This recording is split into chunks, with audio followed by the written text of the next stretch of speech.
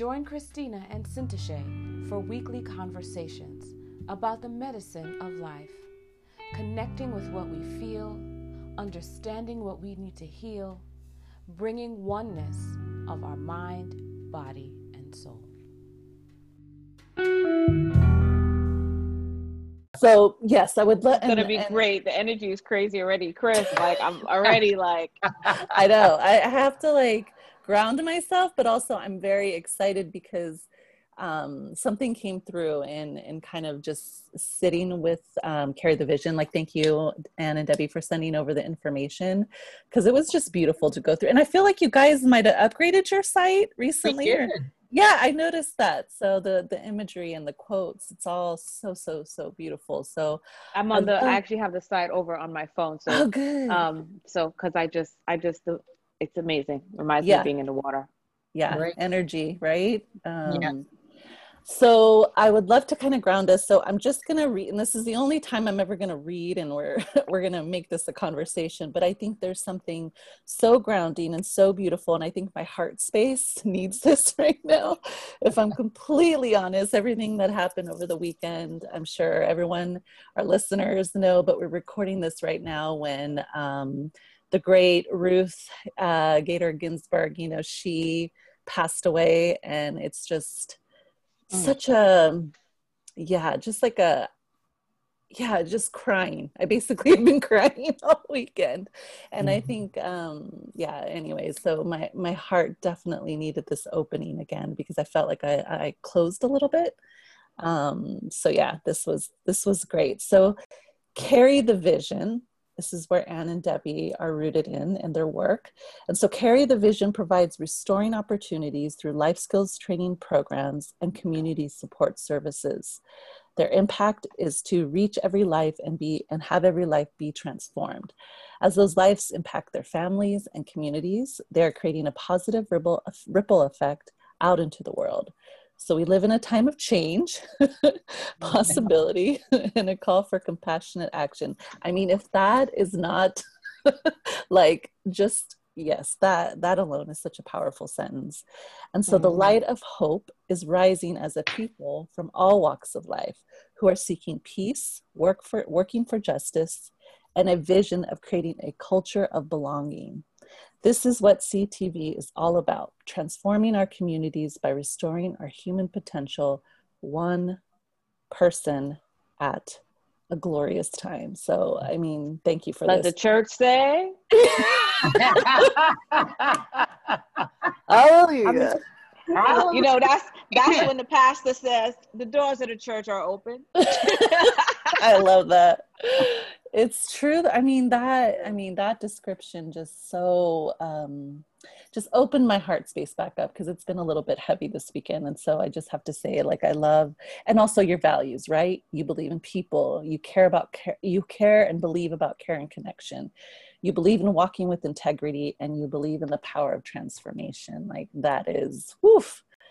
Just compassionate so beautiful. action had me like, I know I'm going to have to sit with that this weekend. Well, this week, it feels like Saturday, but compassionate action is just, that sounds like a workshop in and of itself. Yeah. And I can't wait till we can start chit-chatting about all the juiciness, but just it's a beautiful use of language. It's a beautiful use of language. Beautiful use of language. So how we usually start the show, Debbie and Anne, is we usually do what we call a praise. And it's actually called Bring the Fire. That's our technical term, is praise. But since I don't know you two personally, what really came forth is how this all came about, which is through my amazing friend Jessica. And so Jessica is a sound healer. She's a Reiki master. And I remember one day sitting with her, and she's like, I'm doing this sound healing. And I was like, oh, that's amazing. Like, you got a new client? And she's like, no, I'm doing it in a prison. And I was like, holy shit. Like, that is like, it just blew my mind open. And I really wanted to ground in this praise, because What's I've been sitting with so much lately is, we talk about ourselves being spiritual activists on the show, like Sin and I. And so really understanding the calling, right? Like everyone has a calling. What's your soul's purpose, right? Like being grounded in that. But there's another part of me that is shifting to, well, in that same breath, who are you here to serve? Like that's been a question that's been really on my mind lately. And so when Jessica, spoke of the work she was doing with incarceration, people in incarceration and people in prisons, and the fact that a modality such as sound healing could be in such a place that's of incredible. trauma, right? Because I think to what speaks so beautifully about your organization and what you guys are doing is that, this beautiful modality of sound healing, how it's affected me is two things. It's released trauma in my body, right? And then the second thing, it's given me stillness. And so those are really, I was thinking back to my sessions with Jessica, and I can't imagine a more deserving population of those two things than people in prison, and also people that are guarding, the prison guards, because she also talked about that as well, right? Like how she's able to do the sound healing with not just the inmates, but also with the guards, right? Because they're an ecosystem. They're, one is over the other, vice versa, or whatever. But it was just such a profound thought that I sat with this morning, that talk about serving people and who you're here to serve and being very clear on that. And when that is able to come in with like someone as Jessica, she's a sound healer, she's a spiritual healer, she's a spiritual teacher. When those two are, come together, there is just something so, I want to use the right word to give it its magnitude, but there's just something so just impactful about that's on a different level. And so I bow down to that, because I just thought that was such a beautiful expression of what the work that you ladies are doing there. And so I just wanted to give you that praise, and how that came about and how you're here is through Jessica. And I just think that's such a beautiful woven, how everything's woven together. So praise to you, praise to everyone at Carry the Vision. Yeah, seriously. But okay, so anyways, I've been chattering way too much. I want to get to you ladies. Sin, do you want to open it up with, whatever you want to, where you want to go to? Okay. I was just listening to just, what's lovely for me in this moment is to be able to have this conversation on a Sunday afternoon, just really sitting in gratitude with that. And also really just creating some space to listen a little bit. Like one of the things about conversations is, Chris and I vibe off each other really, really well. So sis, you can go ahead just to hear and to listen. It's really, really, really sweet, because I think that's a part of the conversation, right? Is to listen. So, okay. So I guess what I would like to, how we'd like to start is just, talk to our viewers or our listeners, or whomever is out there on the airwaves. Tell us a little bit more about your work, and how we got here. How did we end up here today with this amazing work that both of you do? It's interesting. Both Debbie and I, probably our whole life, know that we've been called to serve. And that has shown up in a multitude of different ways for both of us. In my doing life, I've done all the doing things, like being a nurse, a teacher, an engineer, and things like that. And then I started a Reiki center and had a Reiki center for 10 years, and recognized the place in us that people felt they had to go someplace for healing and didn't understand what it meant to claim their own healing through their trauma or whatever. So I returned to the corporate world. And during that time, in the spiritual tradition that Debbie and I participate in, I was asked if I would go into seminary, which I had zero inclination to do. I know that's right. Yeah. Listen, I'm a preacher's kid, honey. I know that's right. Don't do it to yourself. That's amazing. Let the church say. Yeah, I hear you, sister. So but I did go into it because it's an Eastern tradition, and certainly was not inclined. And Debbie had told me while I was in seminary that what her calling was to do prison ministry. And I looked at her and said, girlfriend, that'd be the last thing on my table I'd ever be doing. And Hilarious. a moment of saying that, I was asked if I would teach at the prisons. And so, wow, talk about life. Like, can we pause there? Because there's resistance, right? And then there's like, nope. It's one of those moments where God is like, well, or the universe is like, well, actually. Yeah.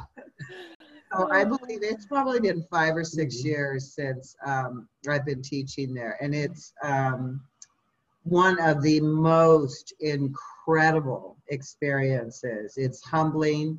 And I say teaching there. And the truth is, it's a teacher-student relationship. There's reciprocity in every single moment. Wow. When Debbie and I started, we started out with the women in maximum security. That alone tested us on every level, because they could only come out of their cell every 2 days for 1 hour, and you spoke to them through a little hatch, and you could never be close to them. Wow. And and Debbie also taught in maximum security, but the transformation that occurred was so mind-blowing that the women now get out every day for 3 or 4 hours and can be in a group. They had a graduation with the entire organization, county supervisors there. A complete transformation. And when you're talking about trauma-informed living, was mind-blowing. And so I'll let you take it from there. But that's how I got into doing this. Yeah. Well, my story is a little bit different. So I spent 15 years in the Air Force and traveled the world. One of my jobs, actually a couple of my jobs, was I was a military training instructor, which most people know is the DI that puts people through basic training. So I did that for 7 years out of the 15 that I was in. And then I also was a recruiter, which I brought into my civilian life. And today I own my own company doing talent acquisition and human resources. So, you know, my clear purpose in that arena, it's all about teaching and serving. And so within that arena, I would say, somebody asked me, what's the DNA in your terms? It's to be in service. And the whole part of my being is I believe in the underdog, and I always have. And, you know, those are the best movies. Can we just say that? I'm always going to root for the underdog. And that, you know what, that's going to be really helpful in the next 4 years. Right? Just saying. Right.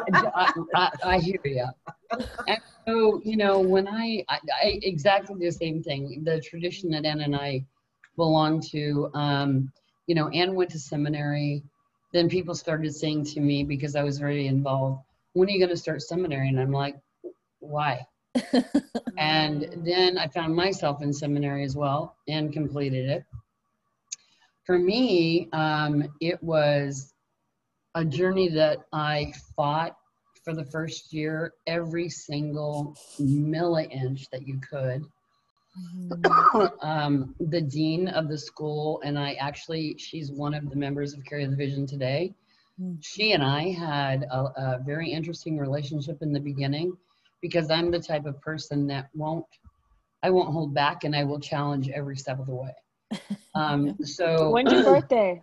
I know. I was like, "Are you Virgo?" Yeah, Virgo. Are you both Virgos. Thank you so much for taking the time to join us in a pod conversation.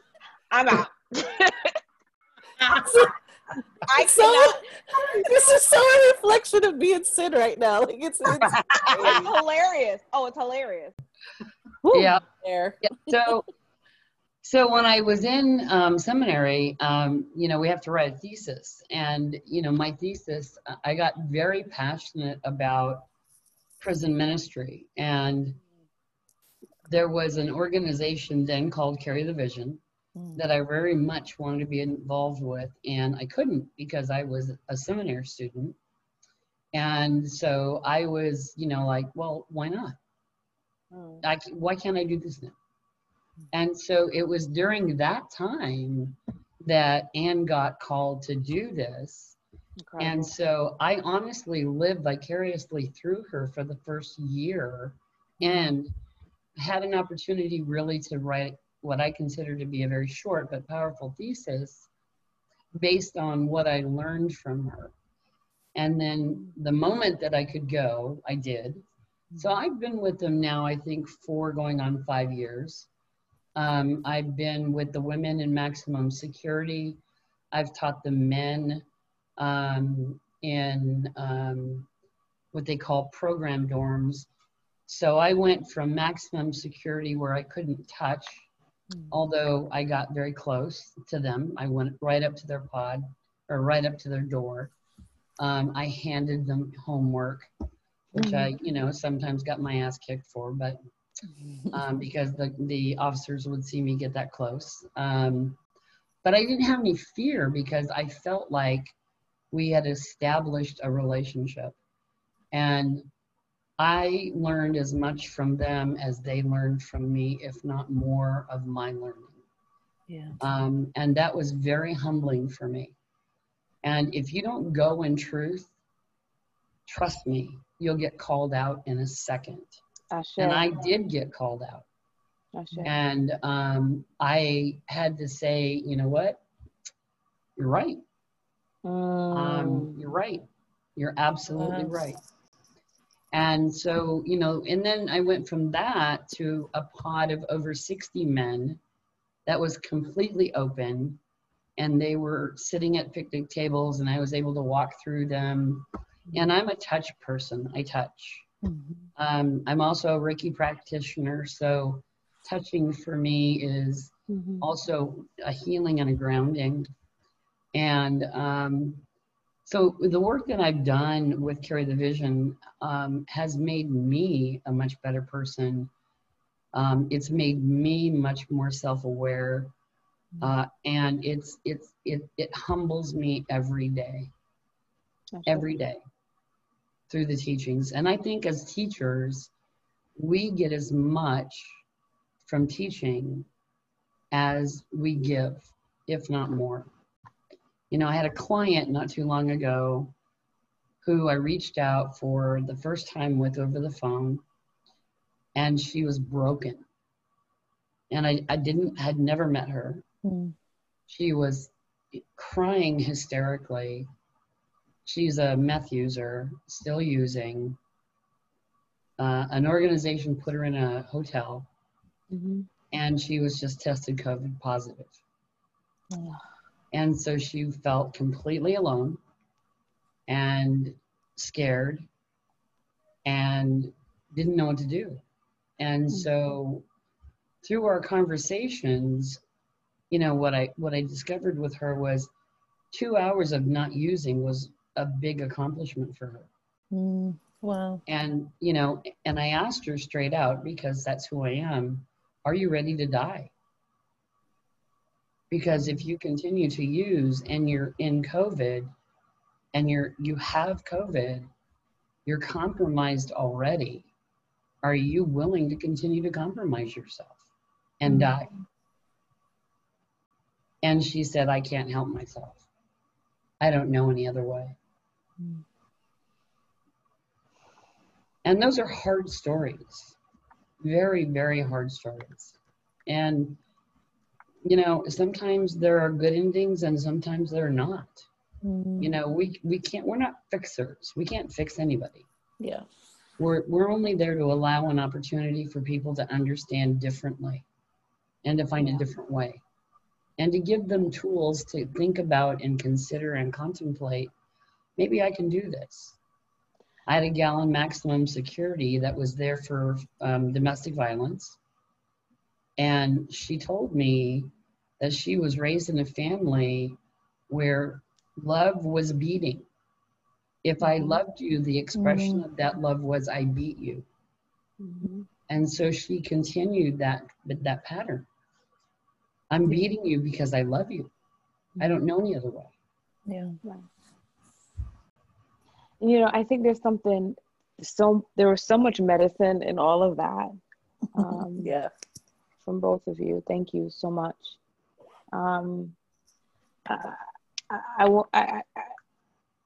There's a couple of things that I took note of. I really appreciate how you say in service and not to serve. And it resonated, and it was mirrored back. So, you know, if our listeners, if you go back to the beginning and hear this, how it was mirrored back, because one of the first things you said, and was, I wrote it down. You said, there is reciprocity on every level. And that is being in service, right? Like, because the first thing that came to my mind when you said that was community. Yeah. Yeah. Right. And this understanding that when we are called to do the damn thing that we're called to do, we recognize that it also facilitates our own healing, regardless of whether we're the teacher or not, right? Yeah. And that is so humbling, because as you're speaking sometimes, right, and I know we've all had this experience, as we're speaking, we realize that we're literally speaking to ourselves, right? Yes. Like, and you kind of look around like, y'all motherfuckers know what I just said. Right. You know what I mean? Yeah. And that's what fuels our humility, is recognizing that we are in service. We are in service, period, of ourselves, of the community. Whew, it was just really, really profound. And if you could talk a little bit more about when you said trauma-informed living. Could you unpack that? I mean, Yeah. I won't even go with any commentary. In our experience, I can't think of, say, in this year before we couldn't go in, the 500 to 700 people that we worked with. There is not one person that we met whose life was not trauma-informed. Sin, for example, I know that you do trauma-informed yoga, and that was something we were asked to bring in, the way we hold it in our body. Yeah. And we have learned how to be able to see into another and allow ourselves to be seen, so that we can experience where they're at, because we all have such incredible veils. I'm looking good. I'm showing up great. Look, I got my lipstick on. But underneath, Yeah. there is some shit. Yeah. And just to be able to hear it and for them to be heard. And we learned how deep the trauma was through, and can you imagine being in prison and being open? So what we would do at every class is they would all have a journal, and they knew 100% truth. They would receive a question each week. It could be personalized or be something for the group. Like, what are you letting go of? Why won't you let go of? What is your greatest fear? They would talk about their trauma. They'd write it in their journal. The next week they would give it to us, and we would respond our heart to their hearts. I see you. I hear you. I can feel you. But Debbie's greatest line that she uses is recognize your choices. We all have a choice. But they didn't even know they had choices. Yeah. So how to work with that, it is trauma informed. I'm not sure of a person on the planet whose life has not been trauma informed. It's just how do we facilitate the healing? Yeah. Right. And now, you know, I joke with my clients, but I'm very serious. Like, this is really good because now everybody can go to therapy because everybody can, right? Like, even if you have to lie to yourself and tell you that the reason that you're going is because of COVID, fuck it. Tell yourself whatever you need to, right? Fuck it, right? That's great. So now the whole world has no excuse to go get your healing. Whether it's a dildo, whether it's a therapist, whether it's the church. No, seriously, like however you got to tend to your shit, tend to your shit. Yeah. You know, I think that one of the strongest things that I've experienced with Carry the Vision is, you know, the willingness to be open and the willingness to be non-judgmental and the willingness to let go of expectation. And, you know, we spend some part of our life in that place of, I need you to do it this way because, you know, so it's dictatorial, or I'm going to get pissed off if you don't give me what I want the way I want it. Right.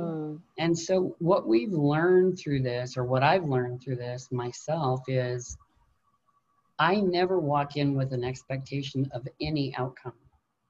And I have no idea what I'm going to walk into, because somebody could be having a really shitty day and I'm going to become that target, right? Or the words that somebody else says is going to be the target. And it's being able to stand in the power of that and be able to receive it and be able to allow it and then be able to calm it. And, you know, I've been in those situations with a group more than once. And I mean, the truth is, any one of them could have kicked the shit out of me in a minute. But I don't walk in with that. I don't walk in with fear. And that's important. So, yes, I mean, that's so powerful. And I think that speaks to kind of the question I want to go into, because you're dealing, right, with this, you know, base of a population that all they've seen is trauma-informed living, right? And that's what they're experiencing. They're in a prison situation, which I'm sure doesn't create this nurturing environment for rehabilitation at all. No. So how do you, as teachers, as healers, as wellness leaders, how do you get to the place, Anne and Debbie, where you are able to not walk in a room because of fear, right? So it's almost like the self-care, the self, you know, this, I think you have to. And it sounds like a practice too. Like, yes, you know, like, is it a clicker? Do you have a clicker? Do you have a button for this? Yeah. But you know, how do you facilitate that amount of groundness, of energy, of just being a vessel, right? In order to do your work. So yeah, I'd just love to lean into that question for both of you.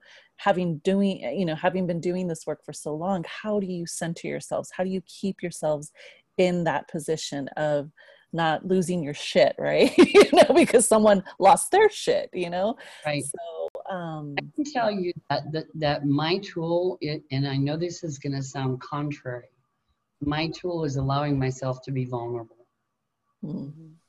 And through that, you know, how I establish the relationship with a new group of people is I tell my story first. And that, because I can't tell you how many times people say, I honestly feel heard. No one has ever listened to me before or cared enough to hear my story. So for me, what that establishes is a ground level base of trust. I'm going to reveal myself. Yeah. Now I'm asking you to reveal yourself. And they do. Mm-hmm. And where they do, and Ann touched on this, and I'll let her talk about that a little bit more, is the journaling is so critical. Because, I mean, think about it for a second. You got a group of 60 men who are incarcerated.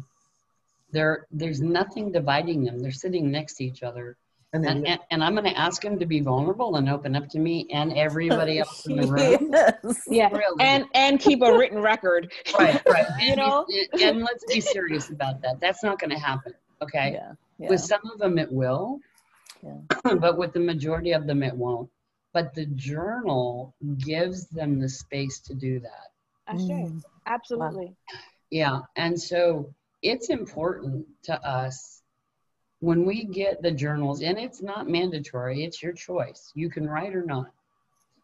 And we exchange one for one each week. So there's 2 going on back and forth. Yeah. But we spend a lot of time really contemplating what they've said and really being very clear, discerning, and honest with our answers or with our feedback back to them. And I know for myself, the experience just with those journals has been life transforming for some of the men. Wow. when and especially when you begin, so you walk into a room, you've got 60 women, 60 men, and you've got to come out of the gate as real. Yeah. And so we just say, I cannot give to you, or you cannot give to another what you are not willing to give to yourself. Yeah. And we know that is truth for ourselves. So we have our own spiritual practices that we do. I mean, how can we offer that which we don't even understand with it ourselves? Yeah. And so that is paramount. But right out of the gate, first class, you have to show yourself fully. And what the gifts that we receive from this is, so we go there once a week for each class. And then the men and the women will actually have their own meetings at night and say, oh shit, what did you think about that? So they have their own process. They run their own process group. Together. Wow. Which is great. I mean, because it's way easy to isolate. I'm not going to show myself. But the resonance in those classes is powerful, empowering, and inspiring, that they are willing to actually practice the tools they're learning. And I think, it also proves the physiological as well, right? Like we, like you shared that story of a client that's a user that couldn't help herself, right? She can't help herself. That's the pattern that she's in. That's and we can use, respectfully, I'm just gonna fuck it up, but we could use respectfully, spiritual language that articulates that beautifully, right? Like but we're saying the same thing, right? And then you have, this group, or these persons, I should say, that for a moment were able to just not give their brain that dose of that extra stress hormone, to realize that they can feel something differently, and because there's an and it feels good. Yeah. And I give myself permission to continue that. So it's just also really interesting how we actually see them organically engaging in activities that would also foster a lower stress response, right? Like being in community, talking about your feelings, right? So, socialization, which is very hard. People think everybody in prison all talk and hang out. Like, socialization is so lacking. So all of that is just really, really profound and powerful. I'm sorry, that was my clinical hat, like.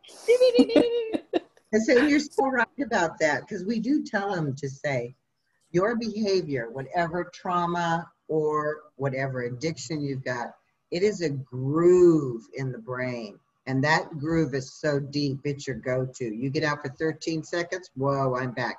So we do teach them meditation. This is how you smooth the grooves out. Because that's going to be your go-to. give it to me. Yeah. Yeah. Facts.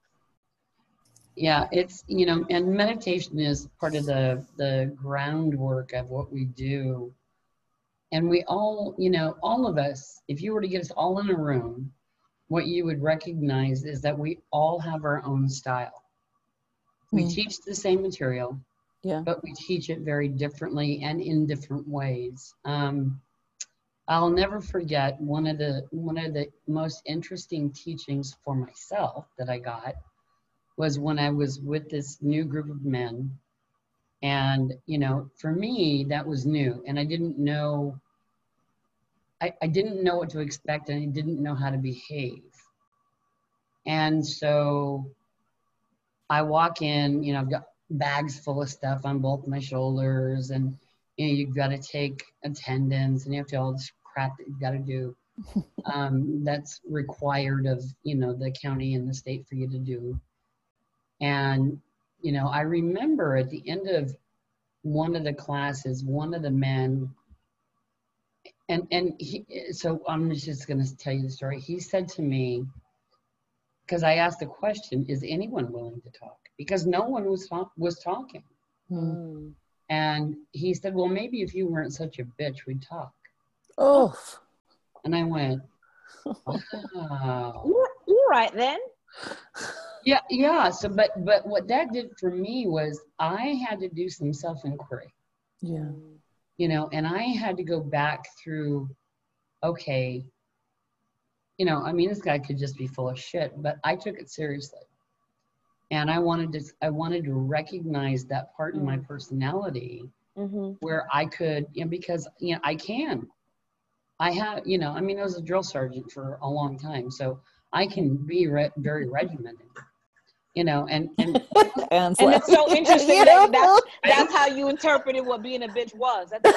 Exactly. No, I'm not trying to even be funny. It's interesting, Yeah. you know? No, seriously. Interesting. And so what I recognized in myself from that was I was very structured in how I did things, right? Because for the first time with a new group and being exposed with, you know, all these guys who I have no idea who they are, that I went into my comfort zone. Yeah. And so and protection, right? And protection, right? Because it wasn't just comfortable. It wasn't just your loop. It was also how do I structure this space so that I'm in control, thereby safe, right? Because at the end of the day, it's always about safety for us as humans. It informed me so deeply that even regardless, that was my message to hear. Bottom line. Yeah. And I chose to take that in. And it really informed for me, how do I show up? Right. And so it could have been a throwaway line for him. Yeah. You know, but for me, there was a message there for me. And I needed to pay attention to that. So those are the kinds of things in myself that I experience when I say, I'm called out to explore me all the time. Because who I am as a teacher affects a lot of people in a lot of different ways. So I need to be the best I can be. Not just for, it has nothing to do with me. Yeah. It has everything to do with how am I impacting? How am I informing? Positively or negatively? And I never want to inform negatively, ever. And what I need to be mindful of is doing the best I can for that not to happen. Yeah. I feel like you just literally went over the summary of one of my favorite books, which is The 4 Agreements. I think it's the 5 Agreements now. But you know, it's like, don't take shit personal. Do the best you can. Like, show up for yourself. Like, that was just a really, really beautiful way. And also of just how you guys speak to that and being teachers, right? Like me and Sin, most of our podcasts, you know, we're interviewing these amazing wellness healers, and the thread, the commonality is that there's, you know, you talked about dictatorship. There's no dictatorship. It's like sitting in circle with the people that you're here to be in service to. Yeah. And so, and the fact that there's transformation that happens not with just within them, but within you, like that to me is just so beautiful about this whole process and about, you know, the work that you ladies do. It's a very powerful, just a powerful lens of how to see being a teacher and what is true, like being a teacher that is able to change lives, right? Because what you guys do is change lives and transform lives. So yeah, beautiful. I would say to Anne, you know, Anne has several men that have gone from Elmwood Correctional Facility and they're now in prison, who she writes and they write back to on a regular basis. Continue the work. I think it's when you said transformation, one of the greatest gifts in COVID is now the sacred pause. Right. Who would have thought such a gift would have come through? Yeah. That officers, probation officers, social workers that couldn't allow their physical being to there in the prisons to say, may I do this also? But they can do it now safely, and we'll do it on Zoom calls. And nobody has to know, everything's confidential. But it's the first time ever that they've ever felt safe they could do it. Wow. And nobody would know. Yeah. I have a social media post. I haven't posted it yet. But I think I am now. It says, is the stigma done yet? Because we all fucked up. I've been like trying to behave myself, but really. Do it. But that's, you know what, Ann, you and I together, turn it up, right?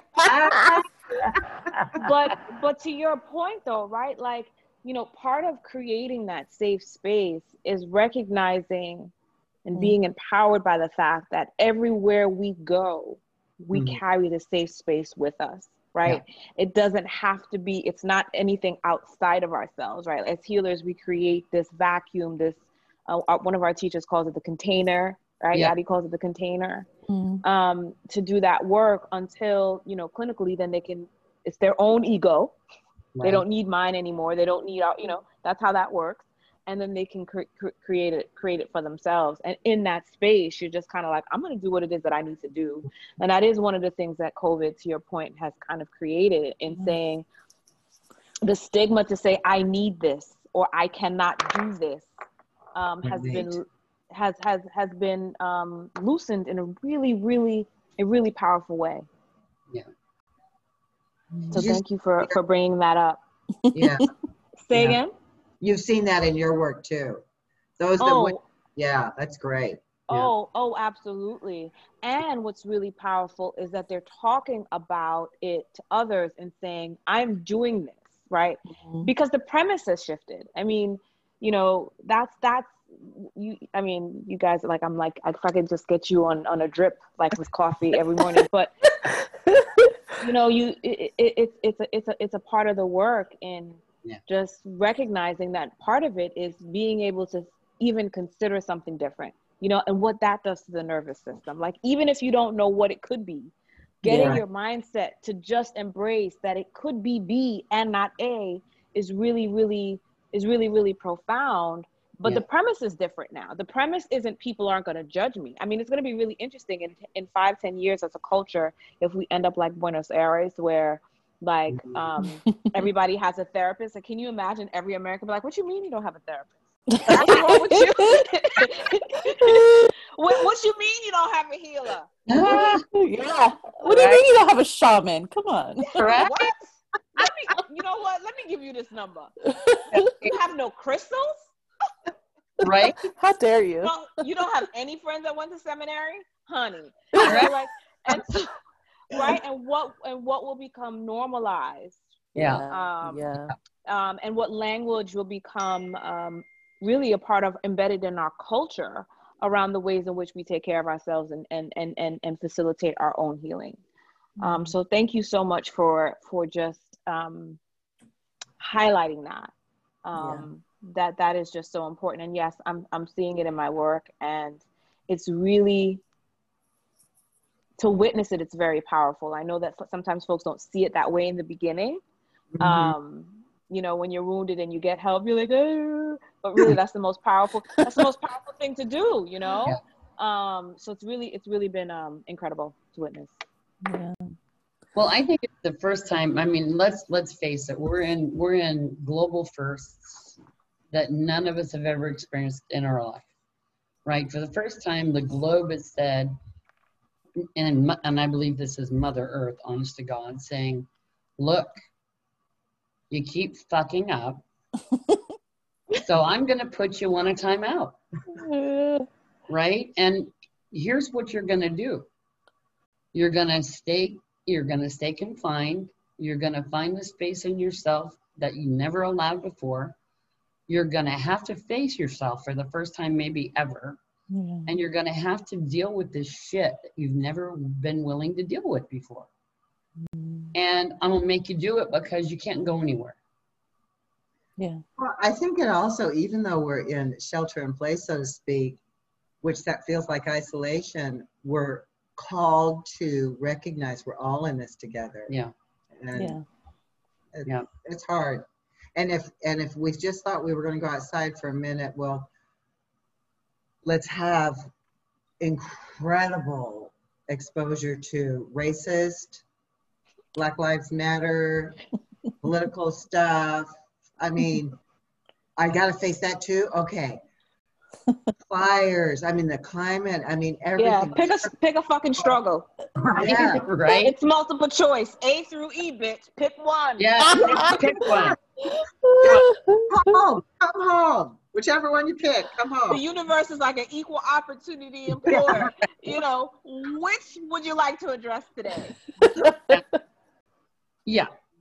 And, you know, for me, it's either come in truth or don't come at all. I think the being in service without judgment is a really big key piece, because I mean, if I think about the major, you know, just in reflection on that comment, I immediately go back to any really deep change that I've ever had. I've been truthful with myself, like completely, to the point I'm so vulnerable. So I have truth, vulnerability, and I sit in complete circle with people. Like those are the times that I've had really life changing, altering transformation, is when I sit in circle with people and completely I'm able to be myself. And the thing that it is really, we all just want to be seen. We all just want to be seen for who we are. And so the takeaway for me is like doing that in everything, in every facility, in every area of my life, being able to hold myself to that truth and be in my truth so I can see other people in the same space. And like Anne says, you know, we have such beautiful veils, and COVID to an extent took away those veils, right? Like to me, I think about COVID and I think about everything that's happened and the people, and I think there is something quite profound about the people we lost during COVID. I think there's something, because I'm trying to really make sense of like the loss of life and profound leaders, you know, John Lewis, and with, you know, RBG, like I also feel like there's space being made for new leaders, you know, like I just feel that yes, please, because that's the only truth that I'm going to is like, you know, I just feel like in that same breath of showing up and being seen and seeing other people, there is this want for us to make space for really big change. That's not going to be something that happens overnight, because I also have to, you know, it's the little change, it's the evolution, it's the constant, Yeah. you know, spiral and breaking cycles. And I know that takes time, you know. But yeah, everyone just wants to be seen. Yeah, they do. They do. So, I mean, so for Carry the Vision and for you as healers, like what's happening now in the world? I'd love to kind of like, I love just to gain insight, you know, from different perspectives and people. And so this whole series is our thought series with healers and leaders within the community. And one of the questions we're posing, and I know no one's like an oracle or like could foresee the future, but I do believe there's something powerful about getting insight from healers on, you know, where are we going, or where do you see what's being asked of us right now to shift into, especially as you know, it's such a, I mean, yeah, it's such a shifting of time, so many things happening at once. You're in your community. What do you feel like is being asked of us right now, as people listen and realize that they have tools within themselves, you know, to be their own healer, to heal their community, to heal themselves first, and then, you know, having it, you know, this ripple effect, which you speak so brilliantly about your organization and what it's trying to do. Yeah, like where do you see us going? Where do you see all the things that we're in right now? And all the things that you have for, as far as, you know, your mission and vision for Carry the Vision, like where do you feel we're going, and why are we here? Just, you know. And don't tell us no bad shit. Like, hold on. It can't be worse than where we are. Listen, you said yes, it can. But you said you're not sure if they're oracle. I'm not sure, because I have a feeling Debbie and Ann is some old other level shit. But I'm just saying, I don't have a problem with prophecies. I don't want to hear no more bad shit. Oh Lord, she's like reprogramming. Right. Oh, bless her heart. I would, the thing first goes back to exactly what you said, to not even judging and blaming will keep us in this vicious cycle. Oh, and amen. It's so easy to be the victim consciousness here. You just don't get that damn Trump out of here, or whatever victim consciousness we want to live in. And if I have to just give a bottom line to this whole thing, I am my brother's keeper. Yeah. Nice. And I think that we are, you know, in a very big way being called to become much more conscious, you know, and be conscious of how we live, how we treat, how we behave, and what we do. You know, all the things that used to be so important to us before, how quickly they fell away. Yeah. Oh my gosh. They did. Yeah. And then what happened was, it was like we got put through a sifter, right? And the things that were really important stayed inside, but the rest of the shit fell away. And so and I know Anne believes this too, I truly believe in world collective consciousness. And I believe that when we have been given an opportunity, and we've been given an opportunity to be quiet and to listen. And all of the static that we had in our daily lives has been removed. What's left? Who am I? What's important to me? Yeah. How can I help? And in the helping was so humbling to me in the very beginning of this crisis, was how so many people came out of the woodwork saying, here's how I'm helping. Here's how I'm helping. This is what I'm doing. This is what I'm doing. Their generosity. And the generosity was humbling. Absolutely humbling. But for me, I think it's a global reset Yeah. and a real come to Jesus with what the hell is most important, Mm-hmm. and the rest of it can just leave. Mm. Yeah. I feel like there's like a a divine crumbling. He's saying about things leaving.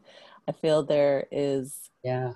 a lot of dissolving, crumbling, like of just these systems that just no longer serve us and who we are at this point in time. Yeah. And so Yeah. it's almost like what is it? Like I mean, I always equate things to my giving birth to my son. And to me, it feels like that contraction, that Yeah. contraction where your whole body is just like not going to give Tearing in. down. Yeah, you're just like, Yeah. but then once you're there with the pain, it goes back. It doesn't, and so I really feel And like also, we're in contraction. and if we use that analogy, it's, even if we've never given birth, I never had my son through the canal, but one of the things that I do know is that there's so much vulnerability there, right? Like that as a woman, as somebody who was gender assigned female and somebody who identifies as female, that is the most vulnerable moment of any human being's life. Oh yeah. Right? And all of your business is out in the open, and then when you push, sometimes you poop. Yeah. You're gonna be scaring people, Sin. But no, listen. Yeah, listen. As a whole motherfucking human, I think the least of your worries is you shit yourself, okay? If that's all that you have to contend with, having a whole human is shitting on yourself, you have left this planet unscathed, motherfucker. That was probably Jesus. Like, the only person that had that was Mary. Right. That was it. She shit on herself and she gave birth to the Lord. Like, that's great. Yeah. Woohoo. But I think there's something really powerful about Christina, because there's so much that comes out. There's so much community involved in that birthing process, right? And there's so much richness. I mean, there's the placenta and just all of that, what that means for the collective. And I think it's recognizing that, we do need to do this in community, or everybody's. It's not going to end well for anyone, right? No one wants to leave that delivery room knowing that they didn't show up fully and they caused harm. Yep. Yeah. It's really interesting. Ann and I both have an opportunity to watch. Ann has a son, I have a daughter, and son is a teacher, and he's teaching, and some of the brilliance that has come through for him to connect with his kids has been incredible. My daughter is in healthcare and she works on the front line, and she's going to work every day. And so to listen to their stories, the way they show up, Toby and son has an incredible gift with children. And he tapped into his own imagination to make the kids actually fully engaged and excited about doing Zoom calls for school. Yeah. Where other kids are like, oh my God, I'm going to kill myself. Right? And what's so interesting is his theme song every day is kindness. How are you showing up for you, and how are you being kind for you? How have you allowed kindness into your life? What do you think you have to do to earn this? I mean, the things he talks about, I never learned that in school. I didn't either. Well, who taught it that though, Ann? Nobody. Right? Yeah. Give yourself some. Let me find out your name is Mary. Wait, what you talking about? Right? Yeah. But it's beautiful to see how those gifts that we have, like me saying, I'm not going to seminary. When we hit a place that's a crossover and we resist, and when we walk through that, we recognize why. And all of us are at that crossover point. We're resisting. I want to go back. I want it to be the way it was. Yeah. That's not happening, girlfriend. So stop resisting. What are you being called into? Yeah. What threshold are you going to step across? Or are you going to continue to kick and scream?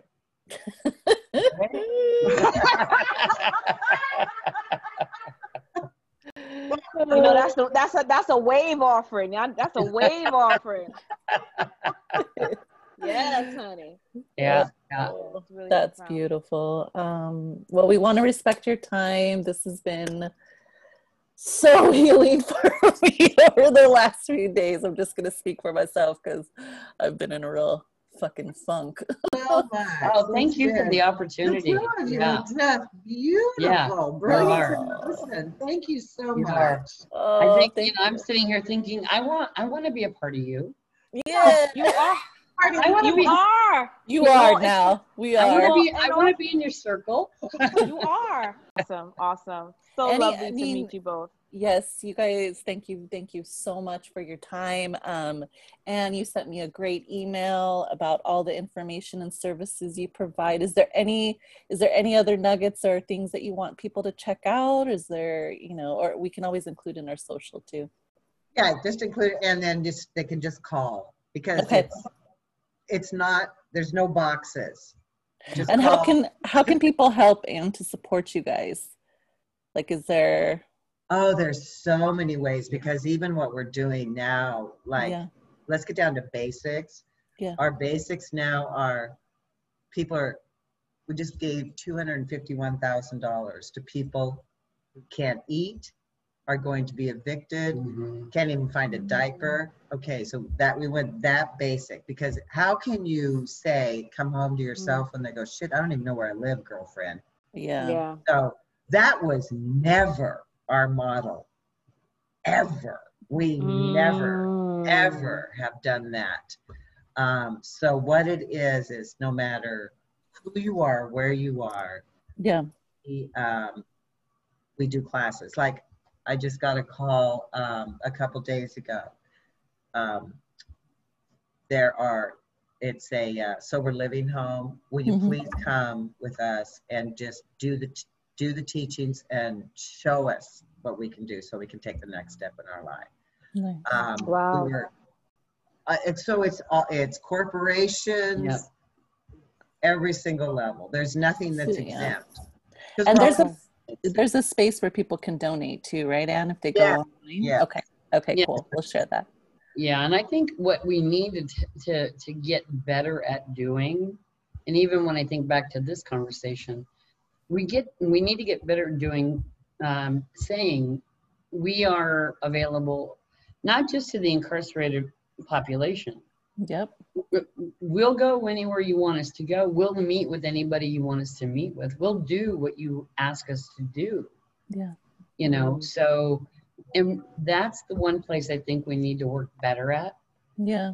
Because we get kind of pigeonholed in this, incarceration thing. People think that's all we do. And it's truly not. Yeah. My intention is to reach out to corporations right now and ask for funding in order for us to be able to do more programs. Yes. And to be able to have the money to create those programs, right? Yeah. Because I wouldn't say that we're the best kept secret in the world, because I think people know who we are. Yeah. But I don't think they know the magnitude of what we're willing to do. Mm-hmm. And have done, yeah. And we have this, and we'll have to tell you more about this because I don't know a lot of it yet, but Rose's Closet. Yes, I saw that. Yeah. Right, you saw that. Yeah. I mean, that's out of control. Yeah. I mean, and what that means is there's so many people in need. Yeah. So I think maybe, and that's something that we can definitely help get across, is that you guys are serving our community, the broader community, right? So I definitely think really emphasizing that in our promotion of this episode will be good too.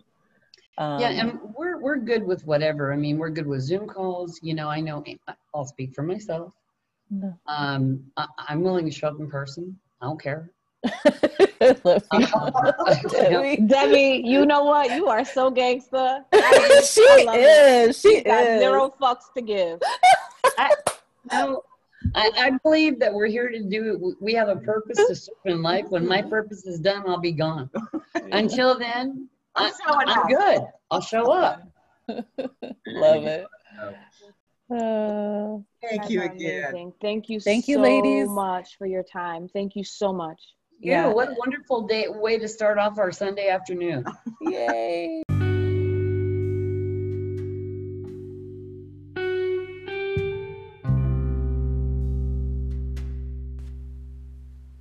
Thank you for engaging in these rich conversations. Please visit us on all of our social media platforms, Conversations with a K, on Facebook, Twitter, and Instagram, and our website, conversationspodcast.com. We really want to hear from you. But till next week, keep listening, stay present, breathing deeply, speaking your truth.